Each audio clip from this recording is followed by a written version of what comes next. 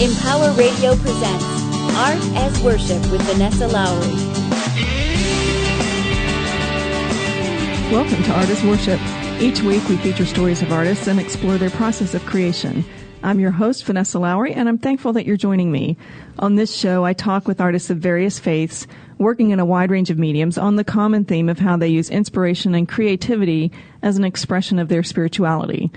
Learn how their art is an expression of their own connection to however they name God, Jehovah, Allah, Source, the universe, the great mystery, or something else. My hope is that these stories will inspire your creative efforts and your own spiritual expression. My guest today is Beverly Melander. She's an intuitive artist. Her abstract compositions form almost automatically on the canvas. Each person coming in contact with her work seems to find something different to interpret and understand. Beverly also has a radio show, which is Affirmative Prayer Activating the Power of Yes, which can be heard on Unity Online Radio Mondays at 1 p.m. Eastern.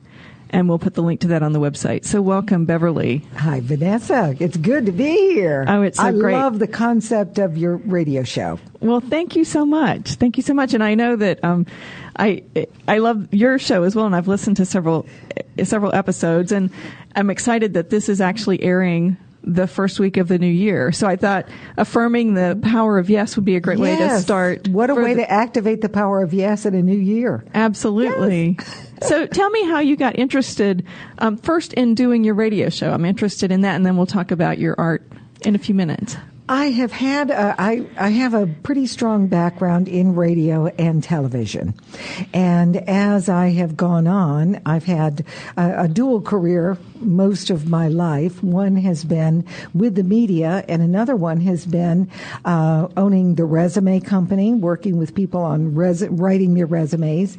Then I segued that into Next Step Network, where I not only worked with people and resume development, but also what's your next step in your personal or professional life? Because every time we come to some kind of next horizon in our lives, then the way we look at work changes. If you've got triplets under the age of 5 years old, it's probably not going to be in your career goal to go for partner of a law firm anytime soon. You know, you've got other priorities, but then maybe when the kids are older, you might decide to regroup and do something like that. So it's all about giving yourself permission to take that next step wherever you are so you can include your personal and professional lives together. So you still coach people in those kind of aspects as well? Yes. And then as I got more training through the Centers for Spiritual Living, that's my spiritual affiliation, I became a minister back in 2008. So before then, you know, this was about a 6-year preparation at least to become a minister with Centers for Spiritual Living. So now it's job guidance, personal guidance, and spiritual guidance. So it's kind of like a perfect storm coming together. And so what kind of people do you interview on your show for Affirming the Power of Yes? Anybody I want, and that's the cool thing. So I have interviewed people who are on a spiritual bent. I interviewed Barbara Marx Hubbard about the end of the Mayan calendar and the Shift Network. So I've had spiritual guests like that, but I've also had the marketing person for Megabus.com, which is a new way of looking at transportation in the U.S. with double-decker buses, where if you plan ahead far enough, you can pay $1 for a round-trip ticket. Wow. And I've been on a Megabus. So I thought, people need to know about that because that's about activating the power of yes, of travel and opportunity. So whatever I say activates the power of yes, that's the kind of person I interview. Well, and I know that you interviewed Julia Cameron, who wrote The Artist Way and has written lots of different books. Exactly. It was one of my all-time favorites and mentors, and I loved that interview. I thought it was really beautiful. Yeah, well, thank you. Yeah, I mean, it's just so much fun. And Dennis Merritt Jones, I've interviewed John Lewis was one of my very favorites. Really? You know, Congressman John Lewis. I wanted to talk with him about activating the power of yes in the civil rights movement because he marched with Martin Luther King Jr. So along with this, I started talking with his press person about a woman with the American Arab not congregation, but the organization in Washington, D.C., and she had found a comic book written about Martin Luther King Jr. and nonviolence. And she worked and worked and worked and got the Egyptian government to give her permission to print it. And when they had the uprising back a couple of years ago, they had many of the youth that were in the uprising were holding that comic book because they had received training in nonviolence. So I interviewed John Lewis and Zainab Al-Jawi, and they had never met, but they were calling me from Washington, D.C., both, and they were going to have lunch and meet in person. Isn't that wonderful? That's beautiful. So it's activating the power of yes and the civil rights movement early on and on into the world. That's amazing. Yeah, I just got goose pimples saying that. Well, and I know that you do all of this media type of work and connecting people together and activating the power of yes, and then you also are a painter. That's right. And so I would love to talk about how you got interested in your art of painting and what intuitive art really means. Well, I think it's so interesting, and this fits in with next step, taking that next step, because I have been a single mom. My son is now 23, but I've been a single mom since he was 2. So I spent many, many, many nights alone while he was asleep by myself, taking care of being a single mom. And so I started entertaining myself by painting. So I'd just get anything. If it was a piece of wood or an old door or anything, I'd just paint on that. And then it started to evolve. Then I found out about automatic writing. And have you ever heard of that? Do you I've heard of it, but why don't you explain what that is? Well, automatic writing is it almost had a sense when I started. It was almost like Ouija board in 7th grade, where you go in, boy, red shirt. Loves you. You know how the Ouija board does things like that. But it almost felt a little not quite right when I first started putting a pen on paper and letting the pen take over. So it was kind of cryptic and didn't make much sense, and it was a little boring then when I finally got it going. Then I took it back up later with colored pencils and let forms shape on paper that were made from the colored pencils. Then I thought I'd try automatic writing again, and it started making more and more and more sense. So, for instance, I just left having lunch with a good girlfriend, and I had given her a placemat that I had painted for her, and I said, do you want a message on the back of that? Because I never know what the message is going to say, but it's because I'm just the conduit for the message. I don't say, well, I'll teach her a lesson and I'll write this. It doesn't have anything to do with me.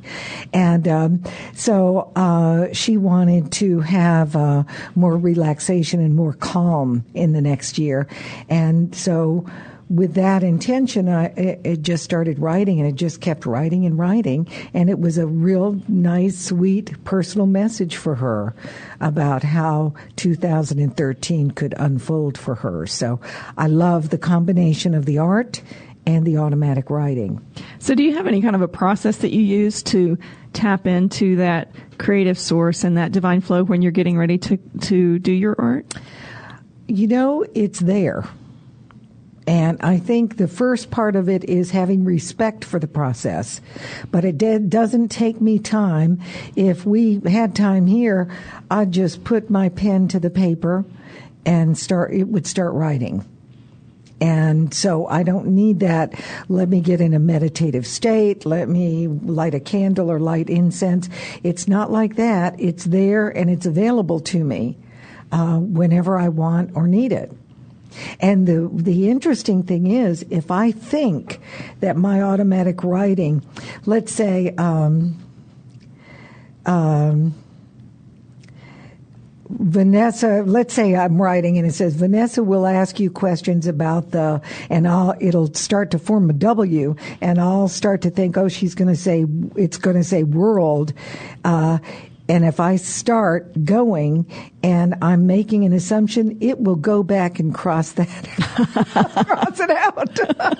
It won't let me stray. Wow. Yeah. So then I'll go, we'll ask you questions about, what's underneath your art or something, whatever. So it keeps me honest. So how has your art expanded your awareness of universal energy and creative source? I think that the main thing I have learned through this is trust, and trusting the process. So when I do art, it may not quite feel right, or that color looks odd, or, gee, I don't know where this is going, but just to trust the process of it and know that it is a process, and I'll know when it's finished. Just like with the automatic writing, when I'm writing something, it could be a paragraph, a couple sentences, or 2 or 3 pages, and I'll know when it's finished because the pen just stops. And I'll know when my art is finished because the paintbrush just stops. I'm ready to, not do that anymore. So it's a real creative process that has come with an intuitive knowing about it. So when you're creating a painting, do you do it all in one sitting? No. No, because it takes too long. And I do pretty large ones. Many of them are, like 3x4 or 4x5 feet. And, wow. Yeah. One sitting.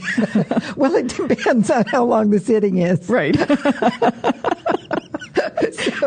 What I tend to do is I use a permanent marker, like a black marker, and just know I'm starting on a painting, and then I put the marker there on the canvas, and then it starts to move and swirl and dip and sway or do whatever it's going to do. And sometimes I may put the marker down and it won't budge, it won't move. So I'll know that's not the right place. But then I'll go to another area and it will start going and taking on a life of its own. And when I first started doing this, I tried it over what I had already painted, and it would be like, no, don't go into the blue. Oh, it went into the blue. I was trying to think what it was going to evolve into, and pretty soon I just learned to trust the process. We don't know where this is going or where it's ending, but we know it's good. So at what point did you start thinking of yourself as an artist? I would say I had been doing art for quite a while. It was really at home while Nigel was sleeping. And but then I started to branch out and talk about my art.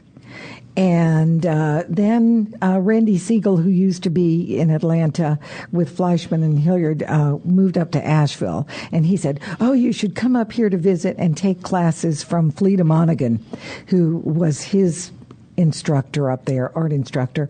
And I started traveling to Asheville and taking classes and then getting in that genre of people trying out different mediums and trying size on and color and all of that.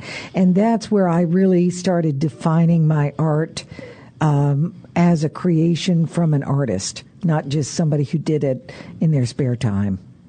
So have you always sold your art? I know you said you started when your son was very young and you were just doing it to keep yourself entertained. No, because it was kind of like writing poetry before you go to bed. It was kind of a private thing.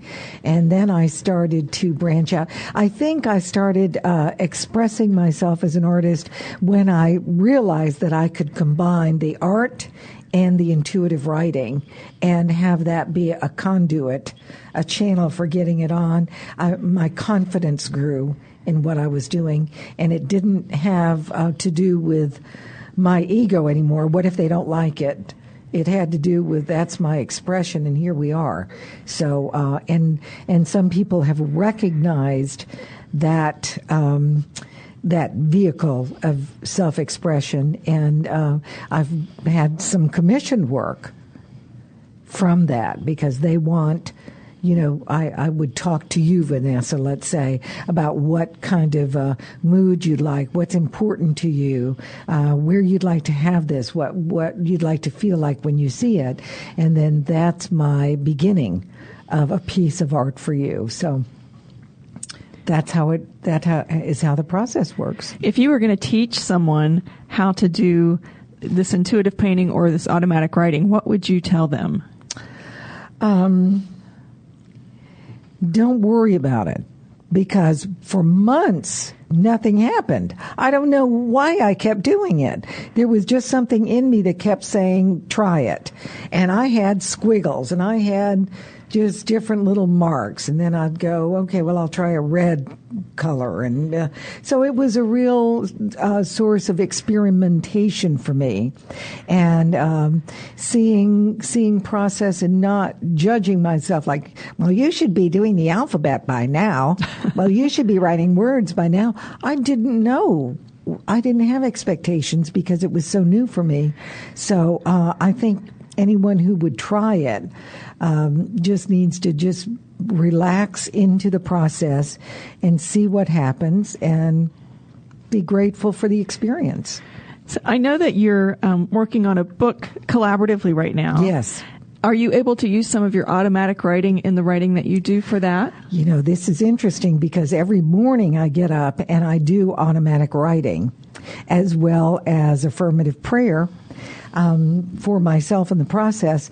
And so there have been some things where, let's say we're talking about going in one direction or this might be interesting, and then the automatic writing would say, when people read this, they will want this kind of so-and-so, so-and-so. So it will be like, oh, okay, well, back up and let's look at this a little bit. So it's I'd say it's a collaborative process with my co-author, Dave Savage, and it's also a good reminder to me about, with the automatic writing, what is a good direction to go in and how to be focused in it. But it's not taking off and writing the book for me. It's not, you've heard of people doing automatic writing who just wrote the what is it, the not the Bible, but what's that? Anyway, they've been motivated to write tombs, right? And that's not the way my automatic writing has come to me. So yours is more of it gives you information that then you turn into the other part of the writing. Yeah. Food for thought. And another thing about the automatic writing is that it's kind. There's always a way of wording something that makes it open up other possibilities without negating what you've been doing. Like, that's wrong, don't do that. Just, it's time to look at this in this way, and it's time to include this. And so it's a real fun flow that I really appreciate. So do you write or paint every day? I write every day now, especially with the automatic writing and especially doing the book, because Dave and I Skype every morning at 7:30 and catch up with each other on what we're doing. And the art requires more of a setup. I have a place in my living room that very classy. I have a shower curtain, a clear shower curtain hanging on the wall with my table and my, paintbrushes and paint and all of the accoutrements of painting over there, ready when I'm ready. But it still takes setup. And so I kind of like the idea of relishing, on Wednesday night, I'm going to paint.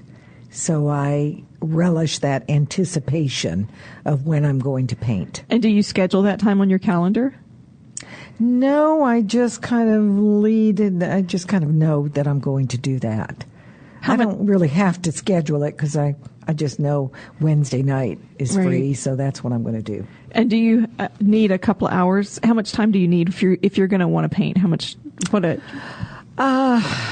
Well, I like to paint for 2 or 3 or 4 hours when I get going. And it's been fun with these placemats because I've been working on 10 placemats all together, all spread out, and all of that. And a girlfriend gave me the first 2 series of Downton Abbey. So I'm calling myself an Abbey-holic now. It's like, oh boy, I get to paint and watch Downton Abbey. So it's kind of a way to relax.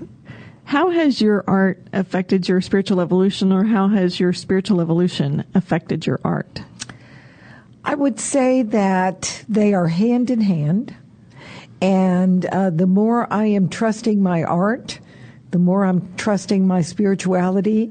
When as a minister, I need to learn to trust my process as a minister and not go, oh, well, boy, this is tricky or something like that. I need to just be able to trust what I know about a situation for someone. And when I say affirmative prayer for someone, I lead an affirmative prayer circle on Thursday nights for people who call in from wherever, Brooklyn or Los Angeles or San Francisco, Thailand, or Greenville, South Carolina. When they call in, they have specific requests or specific issues they're going through, and I need to be able to trust my process as a minister to say an affirmative prayer that really suits them and the situation to get myself out of the way.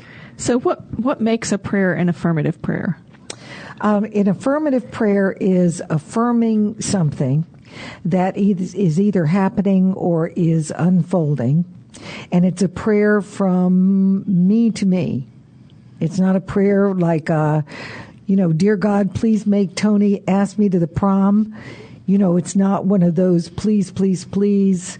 If I'm good enough, will you please take away my pain or take away that's a prayer to something outside of myself. But if I'm doing a prayer that, because I am part of that creative resource, creative source in the universe, there's nothing that separates me from it ever. And so when I choose to use that creative source in my own life, I can create it like, oh, another headache. Oh, I'm feeling worse today. Oh, maybe I should go to the doctor. Oh, that doesn't feel right. Maybe I have something wrong with my brain. I can use that creative source to create bigger and bigger bad. Or I can use that creative source to say, I know that this is an opportunity for me to look at this, for me to look at relationships differently, to expand, to hold my shoulders back, hold my chin up high, walk out, meet new people, be aware of new experiences, whatever it is. That's really an affirmative prayer from me to me about how I want my life to unfold. So when people call in to your affirmative prayer circle, how does that work? Because obviously they're calling in because they want you to say an affirmative prayer for them, right? Yes. And so people call, I'll have anywhere from 2 to 7 people usually every week. And so we just know that we're in this for each other, that even though we won't ever meet each other because it's on the phone, it is a confidential and respectful time. So we want total silence. Put your phone on mute or whatever, because we don't want to hear somebody letting the dogs in, the sliding glass door, or emptying the dishwasher. It's a time for respect. So then each person gets to talk about what they'd like an affirmative prayer on. And if they're not quite clear or feel uncomfortable, there may be some questions that I ask to just see. And we have an agreement about what we'd like to do. And then I just start saying an affirmative prayer. And just like with the automatic writing, or just like with my painting, I have no vested interest in what comes out of my mouth. It's not like I'm being channeled and my voice changes to somebody else's voice, but it's like it's the answers, the solutions are being revealed to me as I'm saying the affirmative prayer. I don't have the solutions, and I'm not teaching you a lesson. with that affirmative prayer, it's unfolding, and we're knowing something better about a situation. So if our listeners wanted to be a part of that prayer circle, what would be the way that do you have it listed on your website that they can come find it there? I have the number, as a matter of fact, right here. Okay. And I will. And also tell our listeners how they can find out more about you, as well as the number for the affirmative prayer circle. Yes, and this is my tithe to the universe. Really, this is a free affirmative prayer circle that I lead, but I also do individual paid spiritual counseling as well. But right now, I'll give you the number for the affirmative prayer circle, which is 404-566-8887, extension 9. And then tell them what time and what day of the week that is. Okay, it's 7 o'clock Eastern. And we're usually on there for a half an hour, 45 minutes, something like that. 7 o'clock sharp, because that's PM. when PM on Thursday evenings. And that's when I start to, introduce everything, and we get rolling with each person on the line. So excellent. Oh, it's so much fun. I've seen so much happen with these people. So how can our listeners find out more about you and find out more about your art and your writing and your coaching? Yes. My website is Beverly Molander, MOLANDER.net. And you can always email me at beverly@beverlymolander.net. Or my phone number is 404-876-2443. So do you have any last thoughts for our listeners about what they could do to connect their creativity to their spirituality? Start with the intention to say, I wonder where this can go. I wonder how much I can be open to the creative process. And even as much as saying, I wonder what medium resonates with me. Or, I wonder what color is drawing me to it. Or what kinds of movement should I do? Or should I start out with an affirmative prayer? Or should I listen to music? Whatever it is. It's not a should like you must, but it's starting to listen to your intuitive self with the intention of saying, I'm going to see what I can create out of this. I think that's very powerful. Beverly, thank you so much for being on the show today. It's been a blast, Vanessa. We've had so much fun. Thank you so much. We have. So tell the listeners one more time how they can get in touch with you. Beverly at Beverly Molander, MOLANDER.net, or 404-876-2443. Beverly, thank you. And thank you to our listeners. I welcome suggestions and comments from our listeners on this or any of our shows. You can find links to all of our shows on Empower Radio and on our website, artasworship.net. Please come and share your stories of Art as Worship on our Facebook page, which is facebook.com/artasworship. Listen in next week as we talk with another artist about their creative process and how it connects with their spiritual journey. May you have an inspired and creative week. Namaste.